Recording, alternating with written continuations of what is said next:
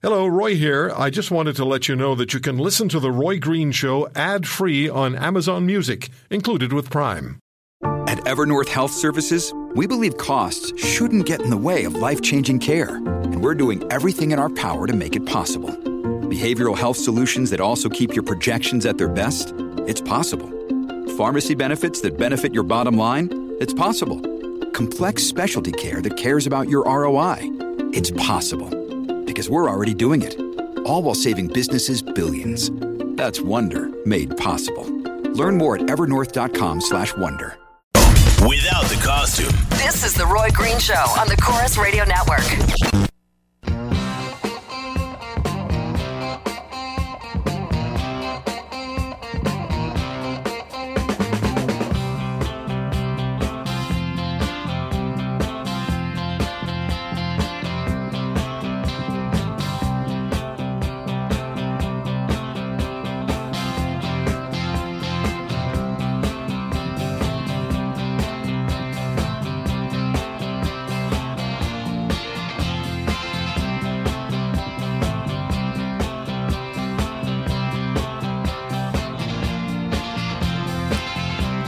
You know, we've spoken a great deal about the issue of pain, chronic pain, and chronic pain patients.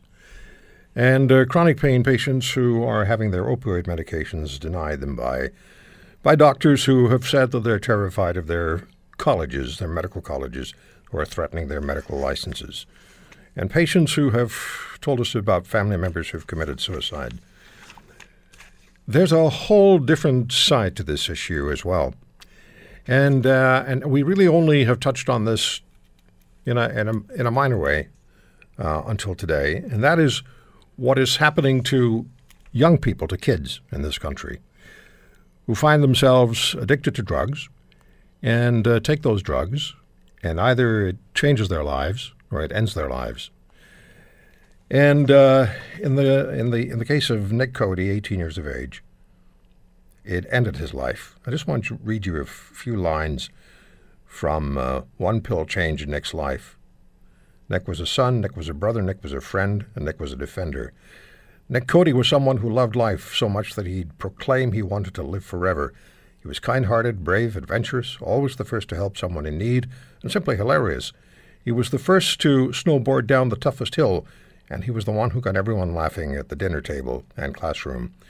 Growing up, Nick always hated drugs, but that was not enough to stop them from taking his life. Nick suffered from a problem with drugs, and ultimately, this disease took everything away from Nick, and ultimately took Nick away from everyone who loved him. Nick would be so proud to have this proposed bill in his name, the education and awareness Nick's Law can bring, and knowing the impact it could have in helping others like him. Lisa MacLeod is a Conservative MPP in the province of Ontario, and she's proposing Nick's Law. And joining me on the program is Nick's father, Steve Cody. Hi, Steve. Hi, how are you? Good, sir. How are you doing? Oh, very good, thank you. Condolences on the loss of your son. Thank you very much. Also with us is Sean O'Leary. He's the executive director of WeTheParents.ca. WeTheParents.ca. Sean, thank you very much for joining us. I don't know your story, but I suspect you're also a parent who has dealt with the dreadful reality of addiction in kids. I am. Thanks for having me on. Thank you, sir. I appreciate you coming on. Steve, tell us a bit about your son, about Nick. I mean, I read the half of the page that I have in front of me, but tell us about the young man he was. Just a really good kid. I mean, you pretty much said it there in the words that you just spoke. Mm-hmm. I think the biggest thing is after Nick passed, we had parents coming to the door, and one child where he was in a wheelchair and would get teased at school, and the parents took the time to come by and tell us how Nick would stick up for him. And another kid, I think, was autistic, and that the parents came to the door and told us how Nick stuck up for them. And Nick was a very small kid compared to the rest of the people, but he had a big heart, and he wasn't scared of anything. So anyways, I think when I think back, that's probably what I'm very, very proud of. How long had Nick been living with a problem with drugs or an addiction to drugs, and when did it first manifest itself to you? When were you first aware? I think it was about 3 years before he passed, and that's really how I got introduced to Lisa MacLeod, was when we had to deal with, finding out your son has done cocaine for the weekend, and tells you that in the morning. So first thing you do is, get in the car, we're going to go to the doctor and try to get some help. Go to the family doctor. Doctor said, well, it's just a bit of cocaine, not too big a deal. He'll get over it. I knew better than that. So we went to the Children's Hospital, got back in the car, went to Children's Hospital. They said, we don't deal with kids with drug problems. You're going to have to go to the Royal Ottawa Hospital. So got back in the car, went to the Royal Ottawa. They said, well, we don't deal with kids under 16 years old. You're going to have to call Dave Smith, which is a treatment center here in Ottawa. So I called them, and they said, thank you for calling. You're going to have to call intake, leave a message. They'll call you within 24 hours, and then we'll see you within 3 months. So I said, well, that doesn't work. What can I do? They suggested go to Rideauwood, another treatment center where I could walk right in. So got in the car again, took my son, went there, talked to the receptionist. She gave me a card. She said, she said, call intake. We'll call you within 24 hours, and hopefully we can see you within 3 to 4 months. And I'm like, well, that's not good enough. So got back in the car, drove out to the West End where we live, went to our MP, Pierre Pulvier at the time, federal, so he was federal, and literally walked right into his office with my son, told him what had happened. He told me, well, that's not a federal problem, it's a provincial problem. Well, thanks a lot. Wow. And then got back in the car, drove to Lisa MacLeod's office, and she said, yeah, no problem, I can help you with this. I'm sorry to hear your story, and have a seat. And she came back 45 minutes later and said, Steve, I'm very sorry, but I can't find any help for you. So that was kind of my first introduction to Lisa. So all the doors closed.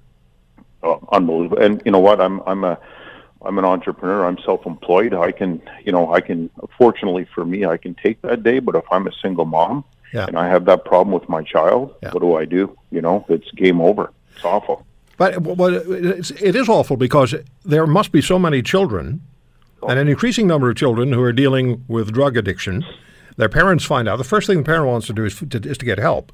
So Exactly. where do you go for the help? You go to all the places that you went, and in your case, and I would imagine then, by extension, in all other cases, the doors are firmly closed in your face, and it's, sorry, can't help you, bye. Well, I think this is where maybe Sean would step in, because I dealt with this 7 years ago. I think the problem is worse today, and the solution doesn't seem to be any different. And that's how I was introduced to Sean. So Sean's going through this right now, so maybe I'll pass it off to him, and he can. Hey, Sean. Yeah, that's it. Basically, it's I wrote an email in February that I guess in the social media world went viral about the struggles our family is having with getting help for our daughter, and that led to the formation of We the Parents, and that's when I first met Steve, and he reached out to me because he had gone through this and then saw his son pass away, and then realized still nothing has improved. As a matter of fact, it's getting worse. And as you said, everything's getting worse and worse, and the opioids have come on the scene. And now in our neighborhood here in Canada, we had 3 teenagers die in a matter of a few months last winter, and there's still very little help for us. So Steve, your experience was 7 years ago. Yeah. With the hospitals. And Sean, your experience is right now, and nothing's changed. Nothing, not at all. Nothing. As a matter of fact, And the drugs are worse. And the drugs are worse. In a matter of fact, I've had lots of meetings. I've met with Dr. Hoskins, the Federal Minister of Health at the time, Jane Philpott. I put a shine of light on the fact that, like in the city of Ottawa, there's not even a withdrawal or detox bed for people that are 16 years of age and under, and still 8 months later, there's nothing. The only thing appears like in our city that they're willing to do is more pop-up injection sites, and no treatment, no help for those that are struggling that want to get on the path to recovery. Well, exactly. The pop-up injection sites are not what you want. No. But that seems to be where all the dollars are going. It's whether it's and whether it's for people in the case that you talk about where now the doctors are getting nervous and they're cutting off prescriptions. And as Steve and I, the week before last, we spent the week doing health fairs at federal prisons in Ontario, And talking to people in there, we talked to one young man. He was 32 years old. He goes, because at 28 years old, I had no criminal record. He says I'm a floor installer. I injured my knee, had an operation. They gave me Percocets and then Oxy for the pain in my knee, and then they cut me off. He says, now I'm in here for possession of heroin. Yeah. For 2 years. And that is happening to people more and more because they've been prescribed their medications. In the cases we talk about, it's generally opioids. Yeah. And they brought their quality of life back to where they could actually live their lives and they could do the things that they wanted to do and needed to do in order to function and be part of a family and have a job. And then suddenly, and I mean suddenly, they're cut off because doctors are so afraid of their medical colleges and of the politicians. So now the doctors are not prescribing any longer, and these people are going through living hell. We've had some of them on the air, and it's terrible to hear. And where are the solutions? Where's the caring? Where's the input? Where's the money? We put $100 billion a year into our healthcare system. Why does a 76-year-old man who's a former military member and a former police officer have to send me emails that he's in desperate straits because his doctor has said, I'm not giving you anything? Yeah, well, I'm living it with my mother. I mean, she hurt her back, probably about 7 years ago, prescribed Oxycontin. And I remember going into her cupboard one day and looking at all these pill bottles. She had been overprescribed. There was over 1,000 Oxycontins in there that she had been overprescribed. Anyway, she's ended up turned into an addict, but I know right now her doctor's cut her off, and I'm scared because he's given her no alternative, not talking about any kind of treatment. And the alternative is kind of street drugs, and they're laced with fentanyl. Yep. And, this is going to be the next wave. This is going to be a major problem for our country. There's no question about that. Basically, the medical system and the pharmaceutical industry have hooked, whether it be 76-year-old people or my 17-year-old daughter, on opioids, and then are giving us no help on turning their backs on getting those people into treatment or into recovery. And doctors I want to talk to on the air, they say, well, no, I don't think so. They want to, but they won't, and because they're afraid. They're afraid that they're going to be on the radar. So instead of putting programs in place that will actually provide assistance, provide help, there's nothing there, but there's accusation and blame and deflection. And there are more people suffering and more kids are dying. Yep.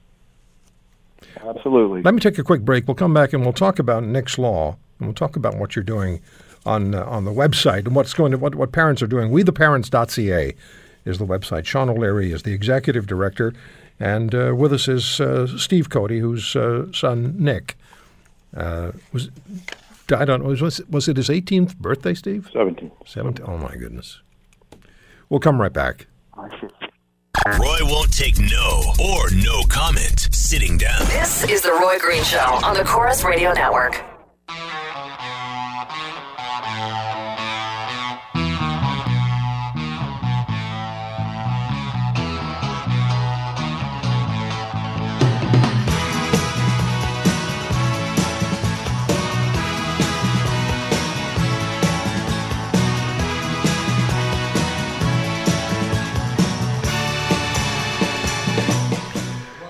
I'd like you to just go to nixlaw.ca, nixlaw.ca, and support the effort. It doesn't matter whether you have a child or grandchild. Just support the effort. If you have kids, you'll particularly want to get behind this because it matters. And the support is not there on over a 7-year period from when Steve Cody first went looking for help, and this was in the Ottawa area for his son Nick, to today, and Sean O'Leary with his daughter dealing with addiction issues, still can't find the help that they require. But everybody's passing the buck, and everybody's deflecting, and everybody's blaming somebody else in the political arena and the medical arenas. Whatever happened to looking after people? Whatever happened to that? Sean, what are the objectives of WeTheParents.ca? Because we have listeners across Canada. Many of them may well be dealing with addiction with their own kids. If they get online, what can you do for them, and what can they do for you? Well, we've started. We're actually introducing a pilot program in West Ottawa area starting this Friday. We just had a meeting about it Thursday to try and we're working with other parents to basically try to get our kids. We've started smart recovery meetings for them, and that's part of the program because right now the government's letting us down. They have absolutely nothing. And as you said earlier, whether this was Steve started 7 years ago and it's continuing, and I know in Toronto also you've had many young people die from overdosing on these drugs. The drugs have gotten much stronger.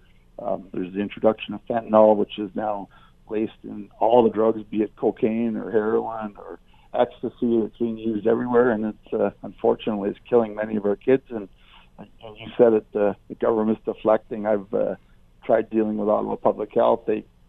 All they're doing in Ottawa is more and more injection sites. It's the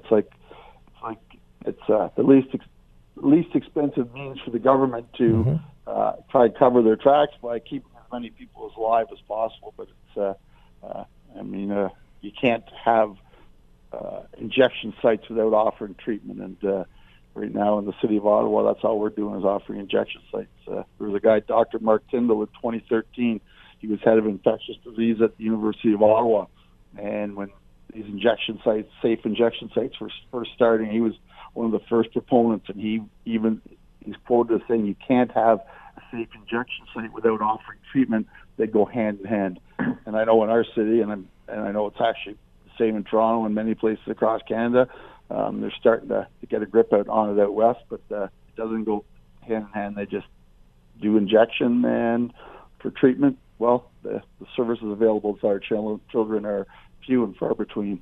And I couldn't even imagine some of the people you're dealing with and the senior citizens in our country that have been hooked on opioids and have now been cut off their prescriptions. I have no idea what helps out there for them, and I imagine it's very, very little. Well, there are people who require these medications to return some quality of life, and it's worked for them, and it's allowed them to live, and now they're being cut off. And then you have for example, the editor of the guidelines, Professor Jason Busa, on this program saying, well, you don't cut people off, you just taper them with the agreement of the patient. And they have other doctors saying that's the way it should be done. But then on the scene, frontline doctors are scared, and they're saying, no, we're afraid we're going to lose our licenses. It is an absolute mess. Steve, you were going to say something. I'm sorry. Go ahead. Oh, when I was listening to you, Sean, I was thinking about last week. You were telling me about a mom, I think, gave you a syringe. The son had done heroin, and Sean brought it down to the injection site to see if he could have it tested for fentanyl. And they wouldn't give you a test strip or something, Sean? Because no, it's like they're so far. They don't even like the fact that I've been asking for assistance for us to run some recovery meetings and stuff for the kids. That I went down there and I knew they have these fentanyl test strips. You can test drugs to see if they contain fentanyl, and they wouldn't even give me one. It's like, and yet our city is financing them by the tune of. I think it was the one on Sandy Hill at $1.5 million a year to help people inject drugs, and I offered to even pay for it. It's a $3 or $4 little thing that tests for fentanyl, and it's just the world's getting to be a silly place. And you said earlier about letting us down. I mean, I was talking to a federal minister earlier, and I said, I grew up I'm in my early 50s. I have 3 kids. I grew up in Ottawa, and I've been told my whole life that Canada is one of the best countries in the world, if not the best country in the world to live in. And Ottawa, I believe, is one of the best cities in the best country.